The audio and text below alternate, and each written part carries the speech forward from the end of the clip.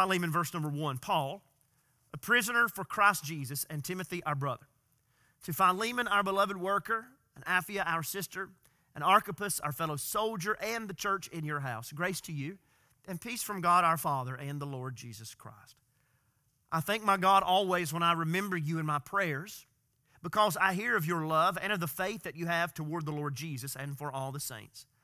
And I pray that the sharing of your faith may become effective for the full knowledge of every good thing that is in us for the sake of Christ. For I have derived much joy and comfort from your love, my brother, because the hearts of the saints have been refreshed through you. Accordingly, though I am bold enough in Christ to command you to do what is required, yet for love's sake I prefer to appeal to you. I, Paul, an old man, and now a prisoner also for Christ Jesus, I appeal to you for my child Onesimus, whose father I became in my imprisonment. Formerly he was useless to you, but now he is indeed useful to you and to me. I am sending him back to you, sending my very heart. I would have been glad to keep him with me in order that he might serve me on your behalf during my imprisonment for the gospel. But I prefer to do nothing without your consent in order that your goodness might not be by compulsion, but of your own accord. For this perhaps is why he was parted from you for a while, that you might have him back forever, no longer as a bondservant, but more than a bondservant, as a beloved brother, especially to me. But how much more to you, both in the flesh and in the Lord? So if you consider me your partner, receive him as you would receive me. If he has wronged you at all, or owes you anything, charge that to my account. I, Paul, write this with my own hand, I will repay it, to say nothing of your owing me, even yourself. Yes, brother, I want some benefit from you in the Lord. Refresh my heart in Christ. Confident of your obedience, I write to you, knowing that you will do even more than I say. At the same time, prepare a guest room for me, for I am hoping that through your prayers I will be graciously given to you. Epaphras, my fellow prisoner in Christ Jesus, sends greetings to you, and so do Mark, Aristarchus, Demas, and Luke, my fellow workers. The grace of the Lord Jesus Christ be with your spirit. The grass withers and the flowers fade, but the word of the Lord abideth forever. It's estimated that during the first century in the Roman Empire, right at 50% of the population of the Roman Empire were slaves. And that institution of slavery that really was the foundation for the Roman economy is one of the main characters in the book of Philemon. Because you see in verse number 16 that Onesimus is a runaway slave. And you have to understand something about slavery to begin to understand anything about the book of Philemon. The first thing you need to know is that slavery in the Roman world was nothing at all like slavery in the antebellum United States. For instance, slavery was not race-based, but people from all different kinds of walks of life, all different sorts of backgrounds, all different kinds of skin colors would find themselves in slavery. Second, in the Roman Empire, slavery was very, very rarely for a lifetime. It was often temporary, maybe decades, but it was often temporary. And so that means that it was unlikely that anybody would be born a slave, live a slave, get married as a slave, have children that were slaves, and then die as a slave. Often slaves were in slavery because they were in debt or because they were a defeated military foe.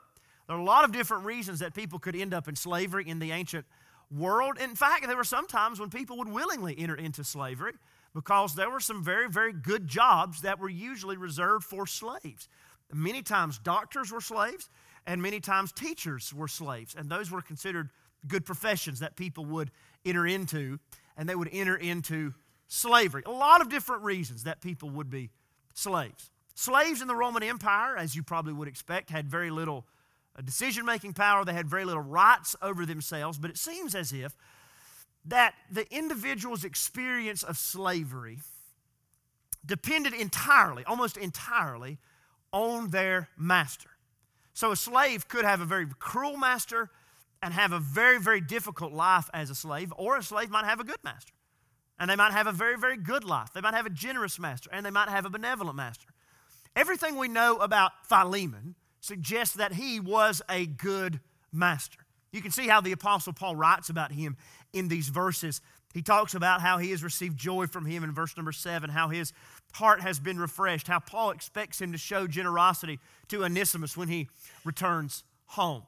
At the very least, Onesimus Philemon was probably familiar with the teachings of Paul in places like Ephesians chapter 6 or Colossians chapter 4 and verse number 1, especially since the church of Colossae probably met in Philemon's home.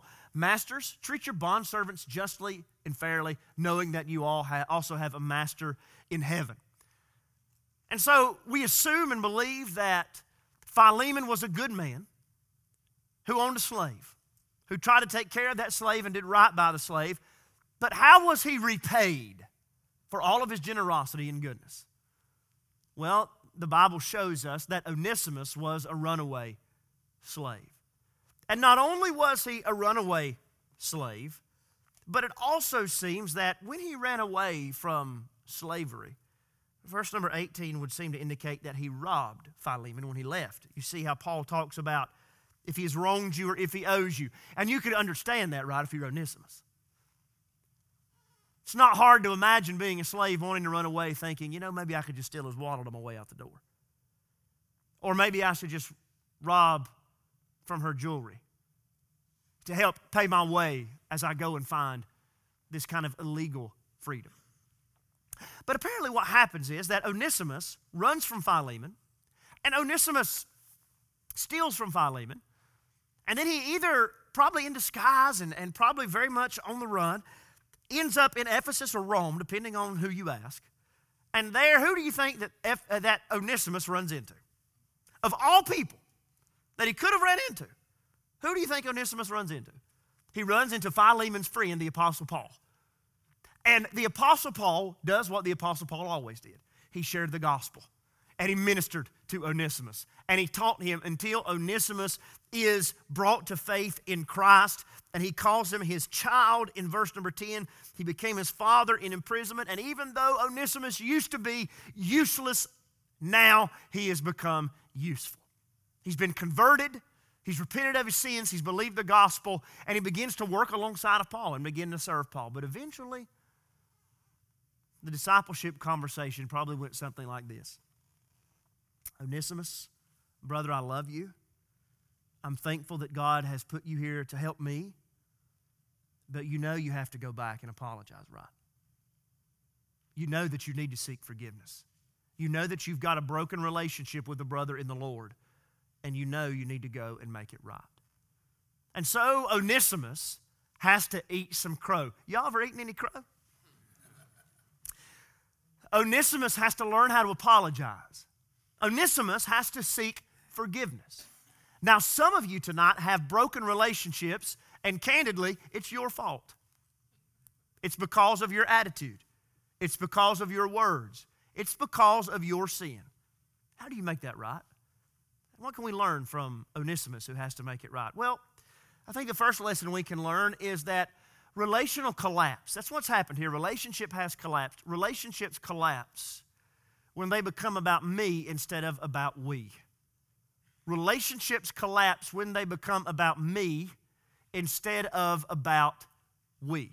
Why did Onesimus have a broken relationship with Philemon? Well, because Onesimus had ran away from Philemon, which he had no legal right to do. He stole from Philemon, which was absolutely the wrong thing to do. In other words, Onesimus had started to think in terms of himself. Onesimus had started to think, what can I get from him? How can I use him? Onesimus had started to put himself before the relationship. Hear me tonight. Every single broken human relationship is broken because people start to put themselves above the relationship. Genesis chapter number 3, Adam and Eve sin in the Garden of Eden. You know what they do, right?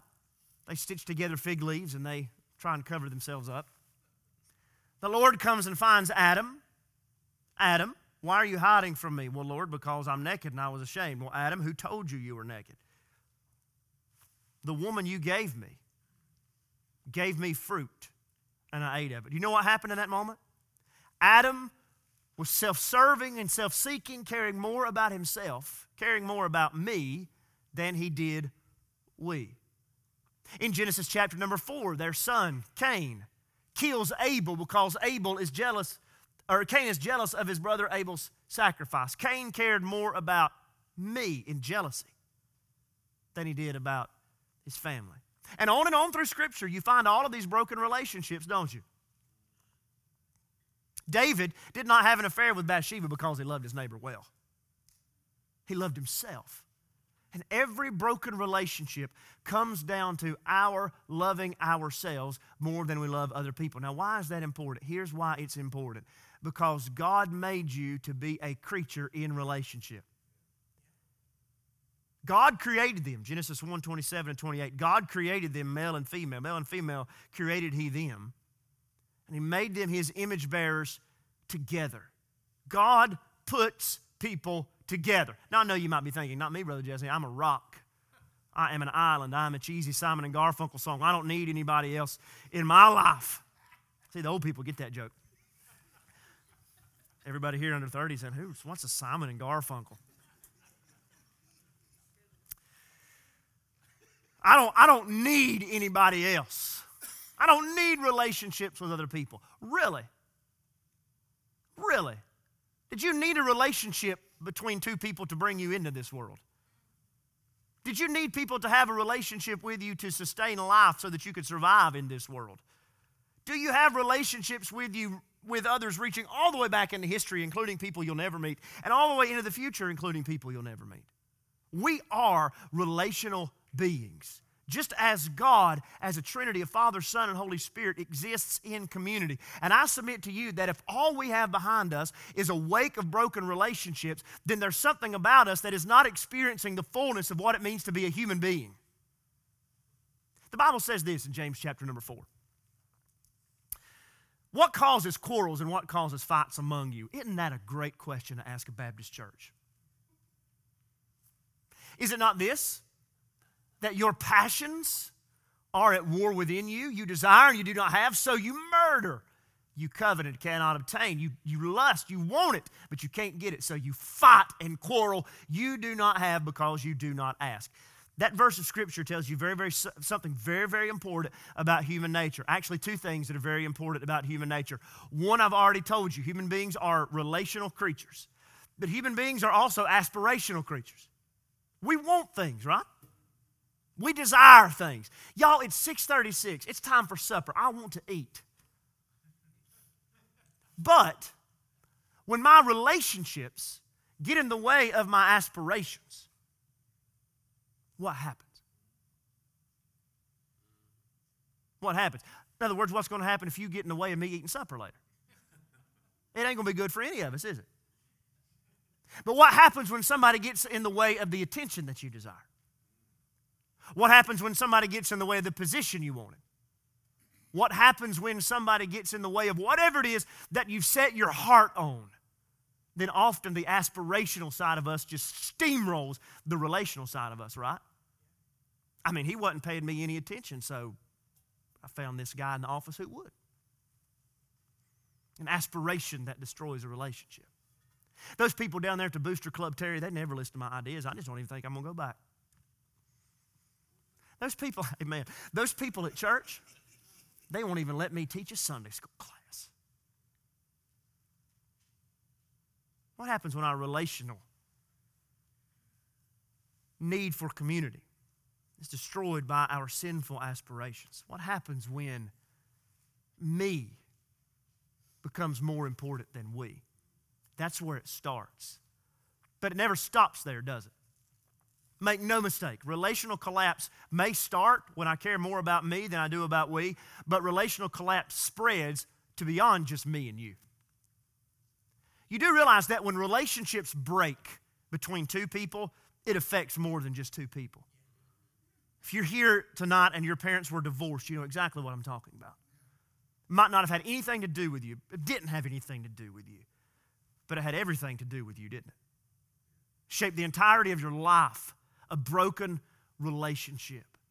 And it happens at any number of levels in our lives where relationships break around us and we're affected by that and impacted by that. And it's happening here in this passage of Scripture too. Here's where I'm going to drill down deep, and some of you are going to get really, really uncomfortable. You're going to get so uncomfortable that you're never going to be able to talk about this again. You're going to get so uncomfortable that it's not that you're going to go home and fuss about what I'm about to say. You're just not going to bring it up because it's going to make you really uncomfortable. And that is that the Bible teaches us that our broken relationships affect our relationship with God. All right? And I'm going to show you that in the book of Philemon. Philemon was a wealthy man. He owned a slave, at least one, probably more, which would have been typical. And he was wealthy enough to where he owned a home big enough to where his church met in his house.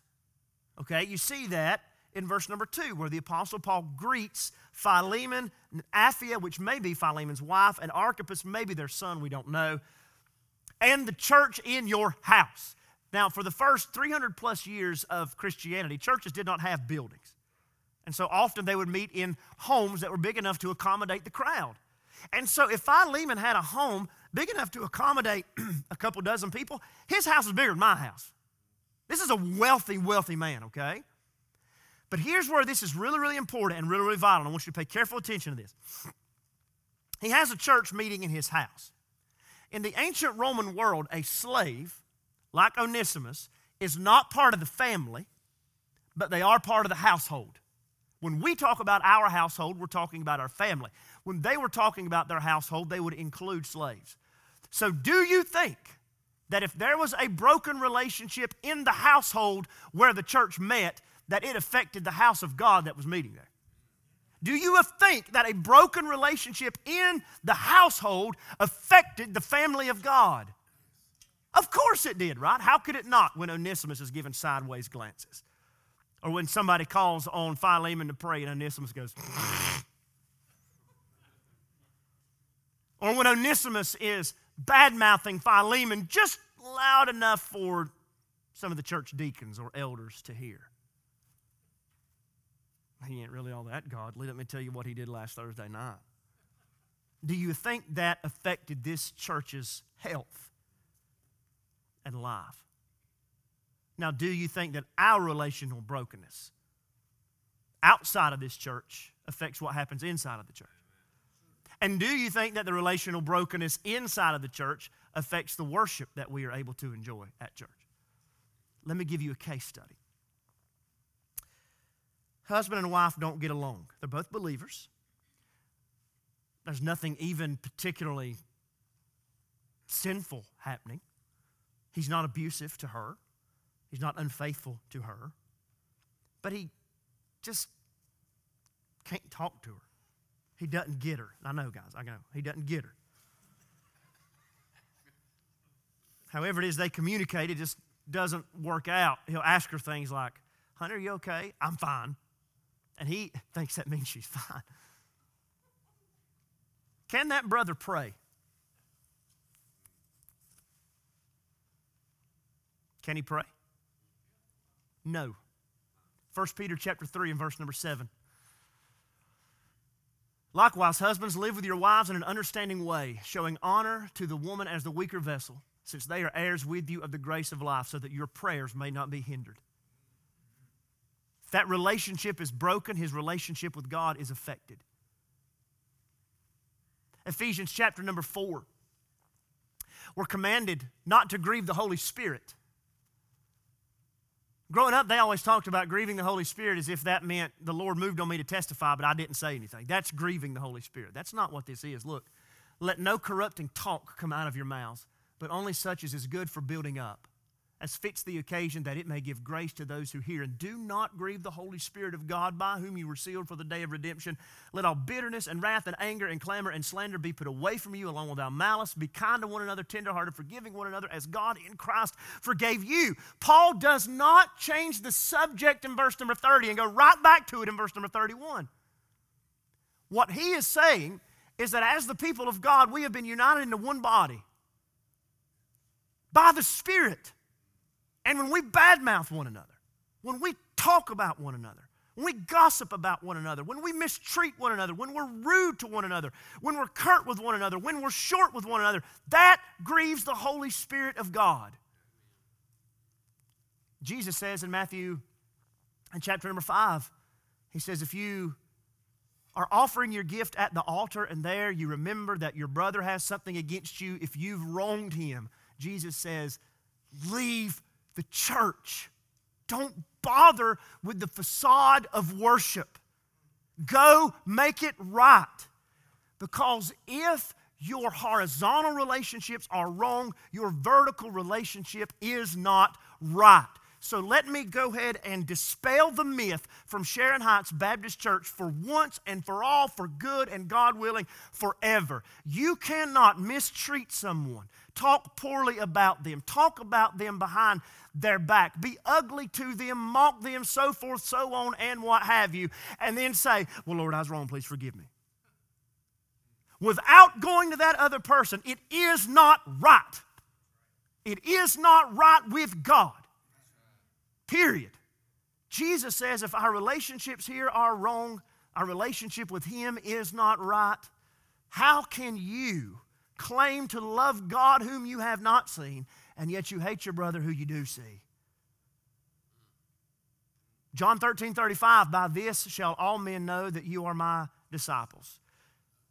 That you write that tithe check every week. That's how people are going to know. By this shall all men know that you are my disciples, that you go to the women's Bible study every Monday night. That's how people are going to know that you are really my disciples, that when the nominating committee report comes out, your name is on there in 3 different ministries. That's how people will know. No, Jesus said people will know that you're really following me because you love the people of God the way that I love you. Relationship collapse spreads beyond me. If it's my problem with you, it's not just my problem. It's all of our problem. It's all of our problem. But Paul would say this, relational collapse stops when I look to Him. It stops when I look to Him. Onesimus has to do what some Christians can never do. He has to look somebody in the eye and say, I was wrong, and I need you to forgive me. And you know, that's why it's so easy to pray about it, right? Because you don't have to look the Lord in the eye.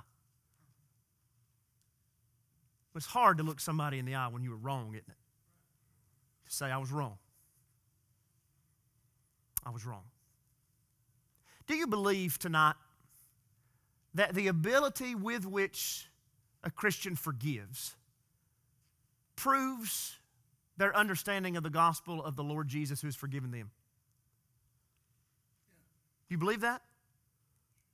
I hope you believe it. It's what Scripture teaches. Christian, can we go back to those verses in Ephesians chapter 4? It has verse number 32 on it.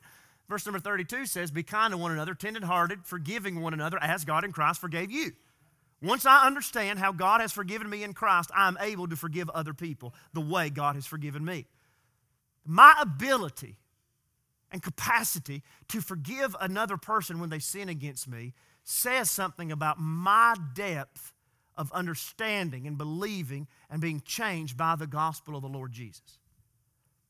But at the same time, my ability to seek forgiveness, my ability to admit that I'm wrong, my ability to be humble and say, I'm sorry, also speaks to my understanding of the gospel of the Lord Jesus. There are a lot of Christians that cannot ever be wrong. Have you noticed this phenomenon? I've pastored people like this. There are people that will never come back to Sharon Heights Baptist Church because they've been embarrassed. Whether it was their sin or somebody else's sin or something that happened, whatever, maybe just a simple mistake or just something, and they were embarrassed. And because they had spent all this time propping up the image of who they wanted to be, once that image was gone, they can't be seen anymore. Y'all, that's not Christianity. That's not the gospel. The gospel will let me be honest. We talked about it this morning, Proverbs chapter 28 and verse number 13. Whoever covers his sin will not prosper. The gospel will help you to be honest because I realize that my relationship with God is not about some facade that I'm propping up. But if I can go to God honestly with my sins and receive grace, then my role in all of this is not to be the hero that everybody else looks up to. My role in all of this is to not find respect and find worth and find affirmation. My role in all this is the sinner that was rescued. My role is the one who had no hope. My role is the lost sheep that Jesus pursued. And so I'm not trying to protect myself and defend myself by covering up my failures and covering up my sins. And we do that, don't we?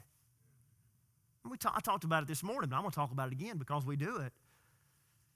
I mean, there's no point in preaching against sins we're not guilty of, right? Why don't I preach about the ones we are guilty of? And one of the ones we're guilty of is hypocritically pretending like we haven't done anything wrong.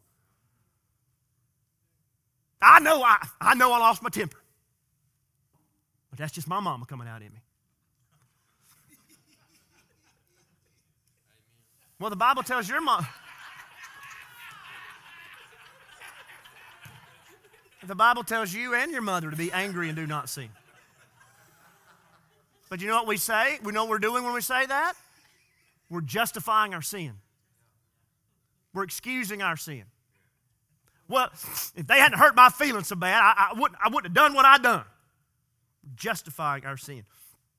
We have a hard time being honest. A really hard time being honest. I was thinking about this and all the different ways that we cover up the truth and conceal the truth. And we do this in every area of life, and we do it at church. I was thinking back to when I was a kid. When I was a kid, I was a chunky little kid. And I remember a lot of my pants were like 12 husky. That's a nice way to say. I don't know if they still make husky pants. That'd probably damage everybody's self-esteem, and we don't have to have therapy now, but that's how we handle our sin, isn't it? It's not that bad. I mean, it's understandable. Do you think Onesimus was able to justify his sin? Of course he was.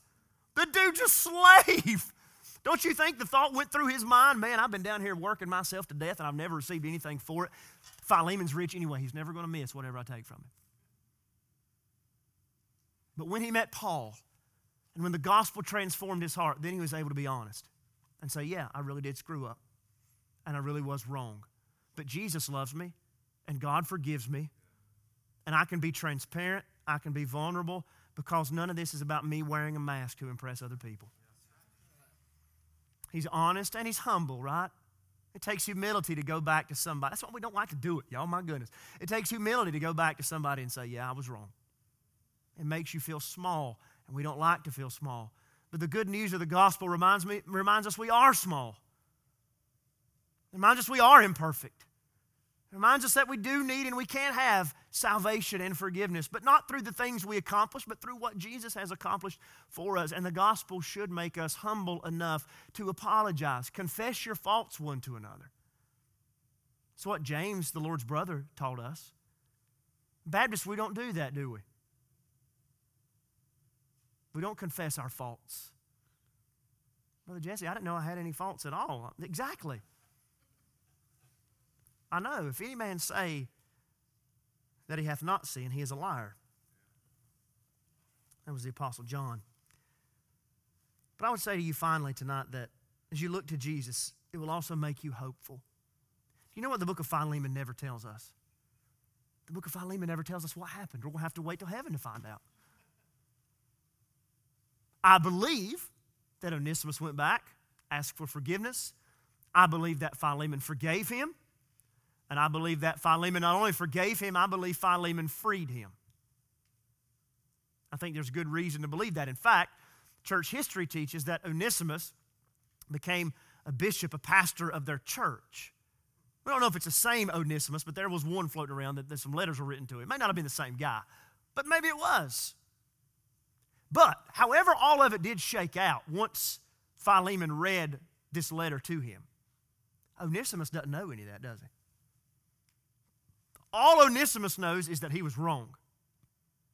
All Onesimus knows is that he's got to go back. All Onesimus knows is he's got to say, I'm sorry. And Philemon, legally, would have been within his rights, not merely to take the debt out of Philemon's hide, but to have him executed. Onesimus doesn't know if he's facing life or death. slavery or freedom. He doesn't know. But he says, I'm going to do the right thing and apologize. Can I ask you how he can do that? Wouldn't it be better for Paul just to say, dude, just let sleeping dogs lie. Let me help you disappear. Why does he go back? I think the answer is because Philemon could look back, or Onesimus could look back and recognize what God had done for him. And say, if God can change my heart, even though I was a thief, even though I didn't care about anybody but myself, and if God can sovereignly and supernaturally make me run into, of all people, the Apostle Paul at the laundromat or wherever it was, and I meet this man who is not only a friend of my master, but a friend of the Lord Jesus, and he points me to Christ, and I'm transformed, then God can do that in the heart of Philemon too.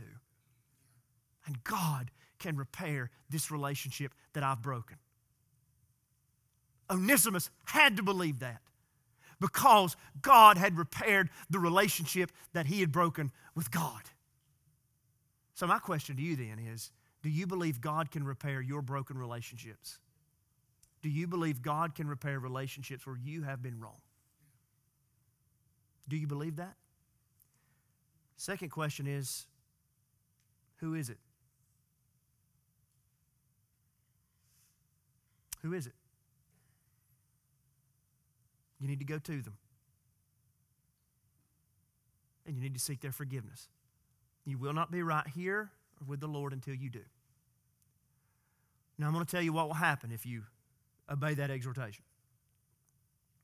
Most likely, this is how it's been in my experience, most likely you will go and say, brother, sister, so-and-so, I was wrong in what I did. I'm sorry, I need you to forgive me. And they'll say, what in the world are you talking about?